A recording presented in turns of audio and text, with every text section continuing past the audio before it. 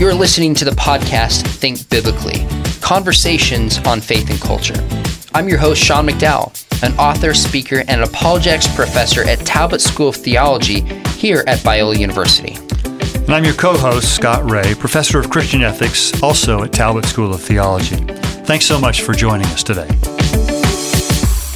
We are here today with a good friend of mine, Dan Anderson. Dan, thanks for joining us. You have what I would consider a really remarkable story. You had one of the most enviable pastoral positions probably in the world in terms of pay, where you lived, and you gave it up to work at the Union Rescue Mission. And before you tell your story, I think it'll be interesting for our listeners to hear that the Union Rescue Mission was actually started by Lyman Stewart, who made money in Union Oil, started Biola, and started the Union Rescue Mission. So there's a special connection that's We're here. sisters. There you go. That's a good way to look at it. Well, tell us your story. Thanks, Sean, for having me on the show. So I was a pastor for 22 years in San Clemente, California, prior to being a youth pastor. So I was getting very comfortable, being comfortable in a really nice neighborhood.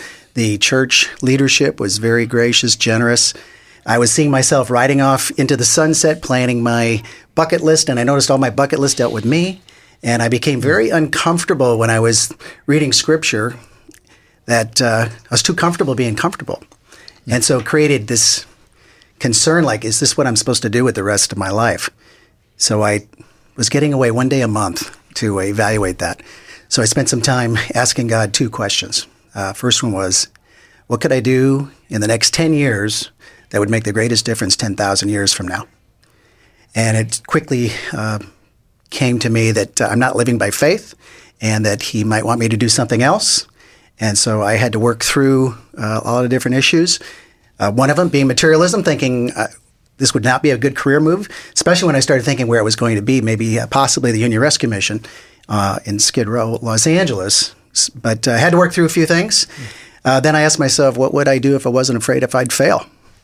Because this would be an incredibly different kind of ministry coming from a very high-end professional community going to Skid Row.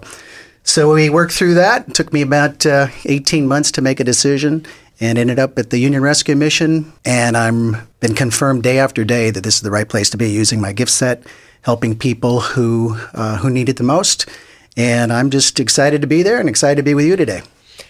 Dan, along with teaching at Biola, I teach high school part-time. And I had you come in and talk with some of my students because we went and visited you down at the Union Rescue Mission. And I'll never forget the story you told. And correct me if I'm wrong and fill in the details, but you were getting training theologically and come across somebody who was homeless and avoided this person while you're being trained to be a better minister. Tell us about that story.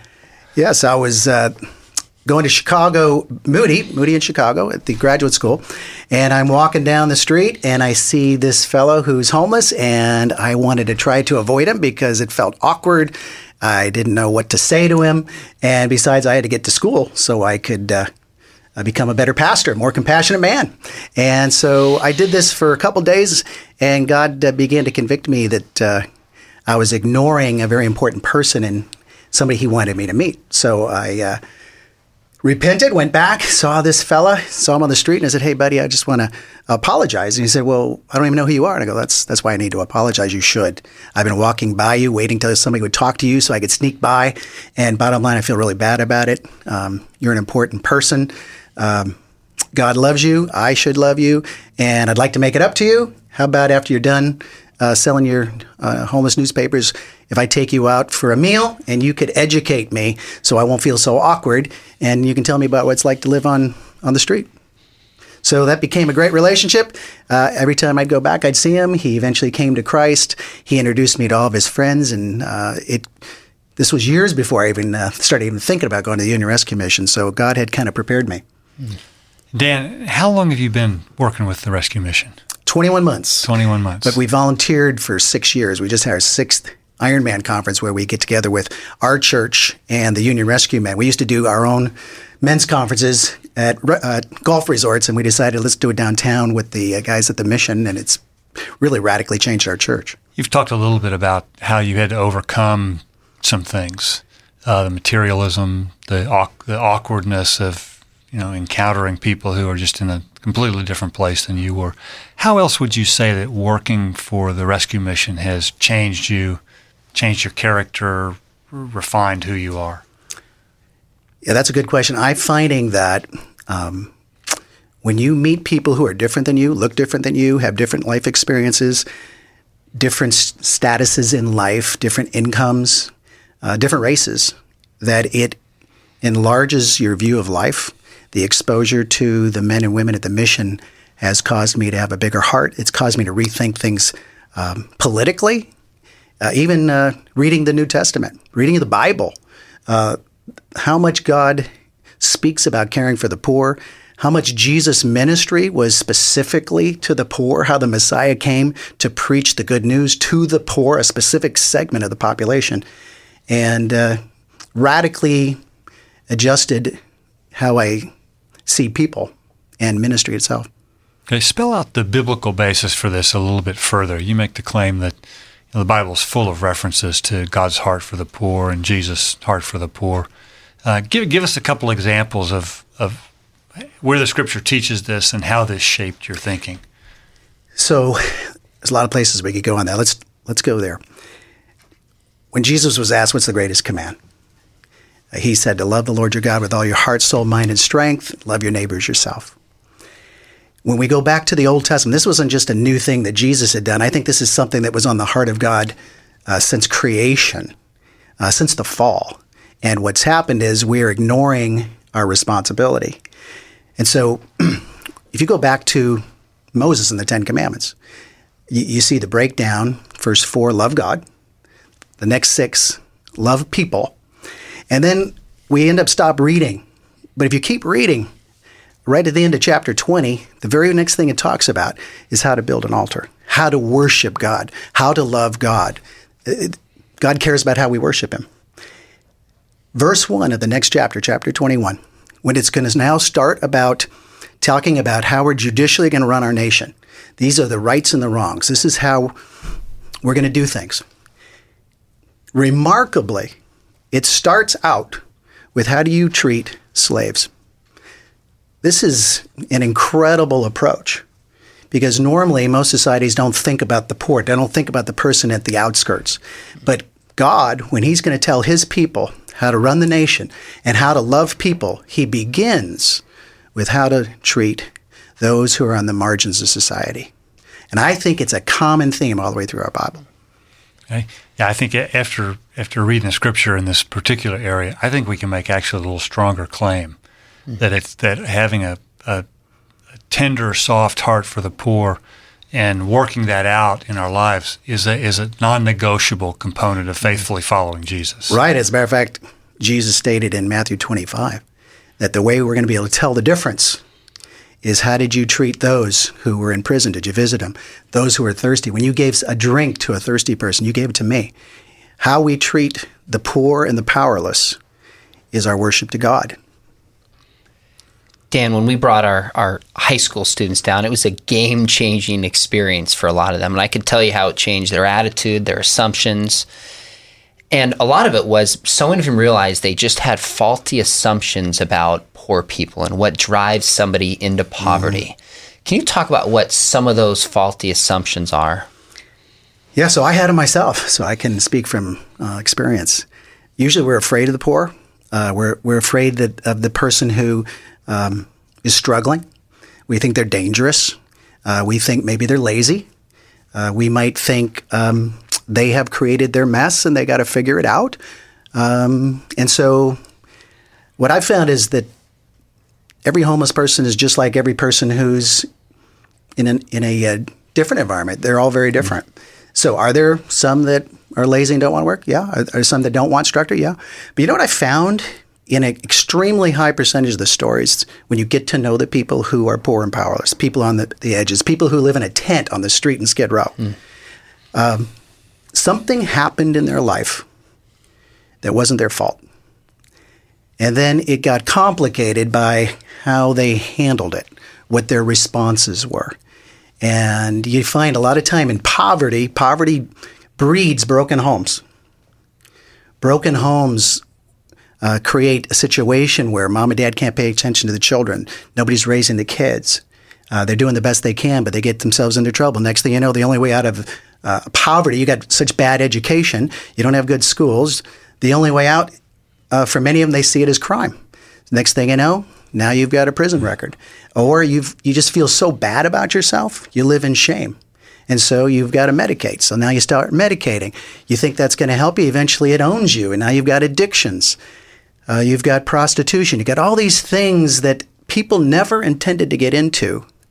And many times it's just a poor response to something that happened to them, as opposed to maybe in my situation where I've been privileged to avoid a lot of these kind of things, not from my own choices, but just the grace of God. And so here I am in a completely different environment. And if we don't interact with people who are poor and powerless, if we don't interact with people who are experiencing homelessness, and we don't hear their stories, we have these misconceptions.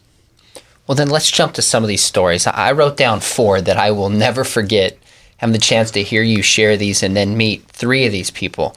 Let me start with the lady who is in her 90s or maybe 90. Elsie. And you had a really unique birthday party for her. So Elsie was in our rescue unit. It's a day-to-day thing, but she had been there for months and months and months. She was 89 years old. She had worked all of her life. She was working in a hospital. Her husband had passed. And eventually she got behind on her rent. For a month, she was out on the street. Somebody brought her the rescue mission. She had been living with us for a month, and I'd go down there and visit her, and we'd have conversations. And she started telling me, hey, Pastor Dan, I'm going to be having a birthday coming up in August. Yeah, I can't remember. It was August 16th or something. And every time I'd come down, hey, in 2 weeks, I got a birthday. In a week, I got a birthday. I said, Elsie, I think we need to have a birthday party for you. How would you feel about this? She said, oh, that'd be awesome. So I said, what do you want? So she gave me the instructions, a grape soda. These are really difficult, right? Although the grape soda was hard to find. Something with strawberry for a dessert. So we planned a birthday party. We gave everybody some cupcakes. We gave her special grape soda and a strawberry shortcake piece of pie. And then we sang happy birthday to her, prayed for her, and we had all the people in the rescue unit singing with her. At the end, she said, Pastor, could you come over here? She started crying, and she said, Pastor Dan, I got to tell you something. I'm 90 years old, and this is the very first birthday party I have ever had. My dad gave me away when I was 3 years old. Unbelievable. Can you imagine that? Golly. Who would have imagined what a blessing something as simple as a birthday party could be for a person? And a grape soda could mean. And just stepping into it, I didn't know what a big impact it was going to make. I just thought it would be a nice thing to do for her. But God knew it was going to be very, very important to her. She said, I will never forget you. I will never forget this day. And she was 89 living on the street before coming to the Union Rescue Mission. Yeah, it's sad. Tell me about Mike, who formerly worked with the mafia. Yeah, so Mike grew up in a very abusive home. His father was abusive. This is a very common story. Either you don't have a father or it's an abusive situation or no male leadership for these men. And ended up working with his uncle. They were in Louisiana, New Orleans, and his uncle happened to be the mob king. So he went to work in his restaurants. He learned how to bribe and to bully. And we had to work on those after he started working with me at the mission. But he was going to commit suicide after a life of gambling and womanizing and drugs and alcohol. He was going to jump off the stratosphere, the tallest building in Las Vegas, on his birthday. And the day before his birthday, he was listening to John Hagee on secular TV, and the topic was suicide. He got on his knees, repented, ended up finding out he had cancer. He got to the Union Rescue Mission in L.A., found Christ, and his life was completely transformed as he found hope and a new reason to wake up every day. He has such a gentle and yet kind spirit about him. He's a big guy. I mean, I wouldn't mess with him, but just you can tell his heart has been changed.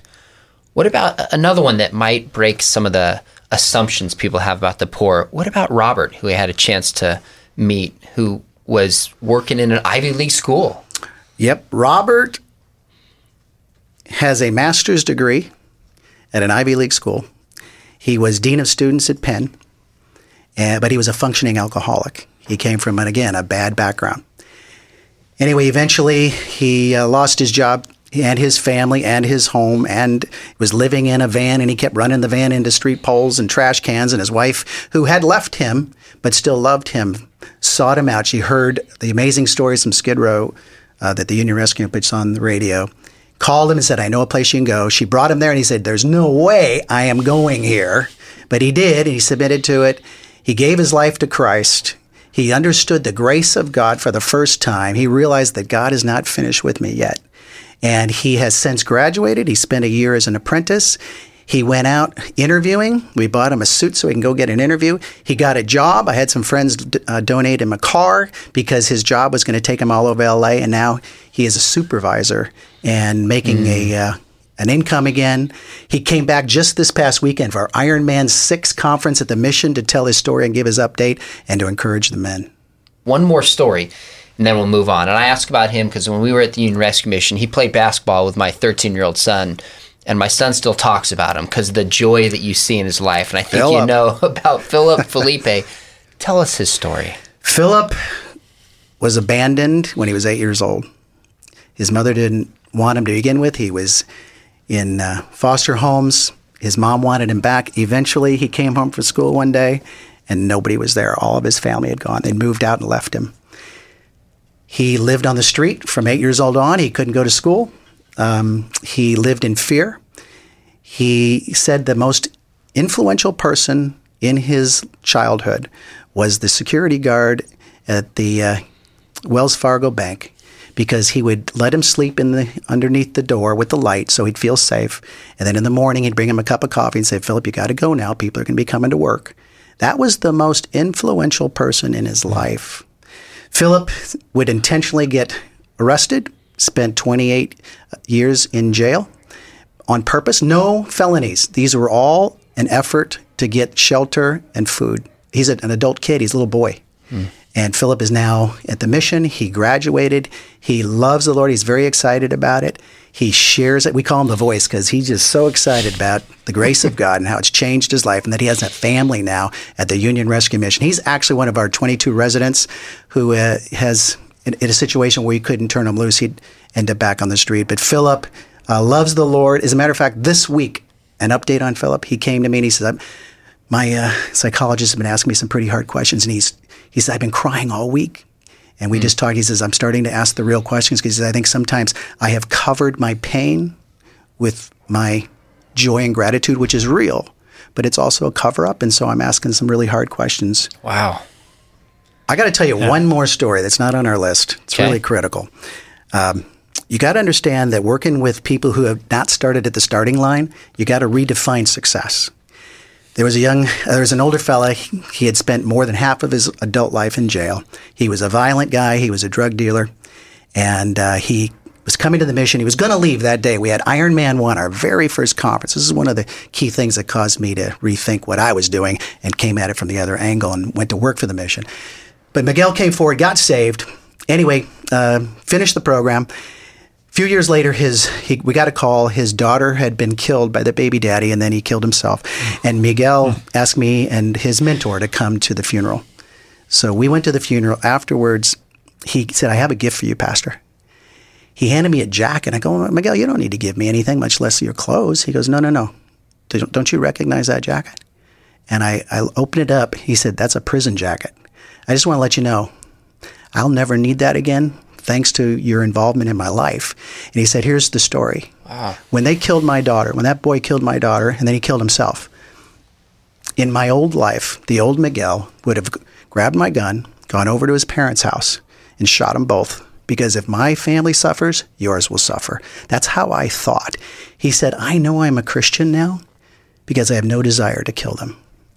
And I thought to myself, normally we wouldn't think of I have no desire to kill someone as Christian growth. But for his situation, that was a huge statement.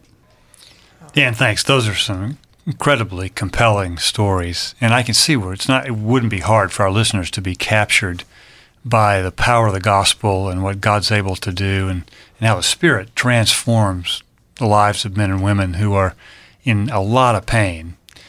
And I suspect once people hear some of these stories and they start reading the Bible through maybe a different set of lenses than they've read before, and they start to get the picture about how important this is that we cultivate our heart for the poor and for the marginalized. But I suspect you've had lots of experience with people who have lots of good intentions, but maybe not the most effective ways of helping the poor. What are some well-intentioned but otherwise ineffective ways that you would want to discourage our listeners from undertaking? Okay, and again, I'm going to draw from my own experience because when I first started, this was kind of who I was. I had a heart, but I didn't know what to do. I'd give drug addicts money. And so, I just, you talk to them, they say the right things, and I'd go get them food, and we give it to them on the street. But those aren't the best ways to handle it. The way I look at it is anything that enables people to stay where they're at in an unhealthy and an unsafe environment is not a good thing. There's a great book called When Helping Hurts. There's another book, Toxic Charity. There's a number of good books on this topic that I'd encourage listeners to read if they have a heart to help. And the idea is this. My advice is to partner with organizations, especially Christian organizations, who can provide complete healing, not just a job or a home or food, but can help them even be pointed to Christ, and where there's accountability. Because out on the street, you might have predators or prey. That's pretty much who lives out there. And you don't really know who you're helping. And so we don't want to enable them to continue to live on the street. I had people say, how about if I give them a tent? And the thought is, I don't think that's the best idea either. Police can't protect what they can't see. And so it creates even a more unhealthy and unsafe environment. So, anytime it's 85 degrees, we'll go out and give them cold water. That's something humanitarian we can do, but it doesn't enable them to stay there. Christmas time, I might give out free socks and a story about Jesus as a cartoon where people enjoy reading it. But generally speaking, I'd encourage people to partner with organizations in their community that are already doing this, and they know what they're doing. They have accountability, and your impact can go much deeper. So let me take it one more really practical step. When I drive home today, the on-ramp onto the freeway, I'll turn left onto the freeway, and there is always a homeless person at the stoplight there, either selling something or just asking for money. What should I do on my way home this afternoon? Well, I'd say listen to the Spirit, but I think what he might tell us, what I do is I go to Costco, I got a big old box of, something healthy for them, whether it's raisins or a bar, and I'll always stop by. I think a lot of times the guys off the freeway may be working us, and sometimes I worry about that. When I was a young man in ministry, I got worked one time, and I told myself I'm never going to get worked again, but then you know what? You never step out again. I'd rather get worked over and land on the side of compassion, but you know what?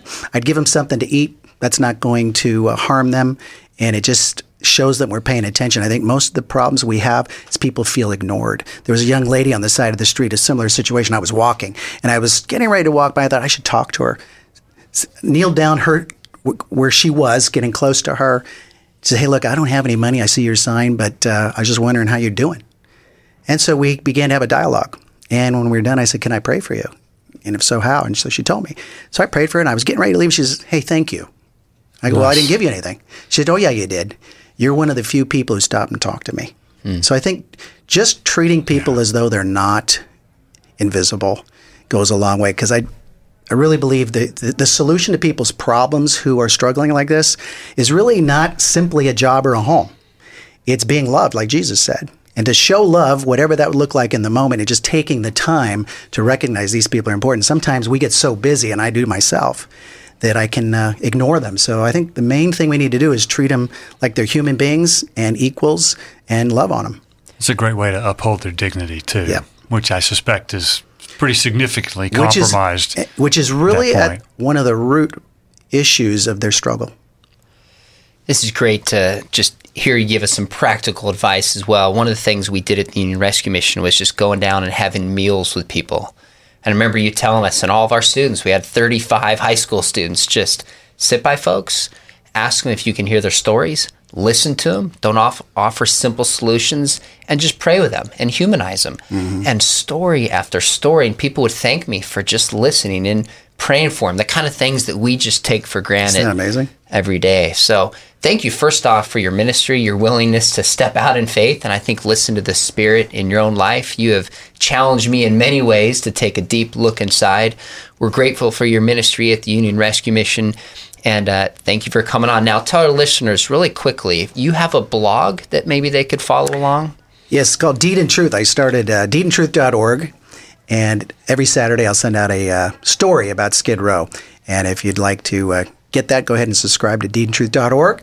And I think the key for people who are just kind of thinking about these kind of things, and if it's kind of speaking to your heart right now, exposure is the way to start. So give me a buzz, and I'd like to give you a tour of the mission, show you what Skid Row looks like inside, and I believe God might speak to you about what your next steps might be. And they can get you through the website, deedandtruth.org. Is that the best way? Deedandtruth.org, or call me at the Union Rescue Mission. Ask for Pastor Dan. That's what they know me as. And I would be happy to give you, your friends, your family a tour and see what God might want to do.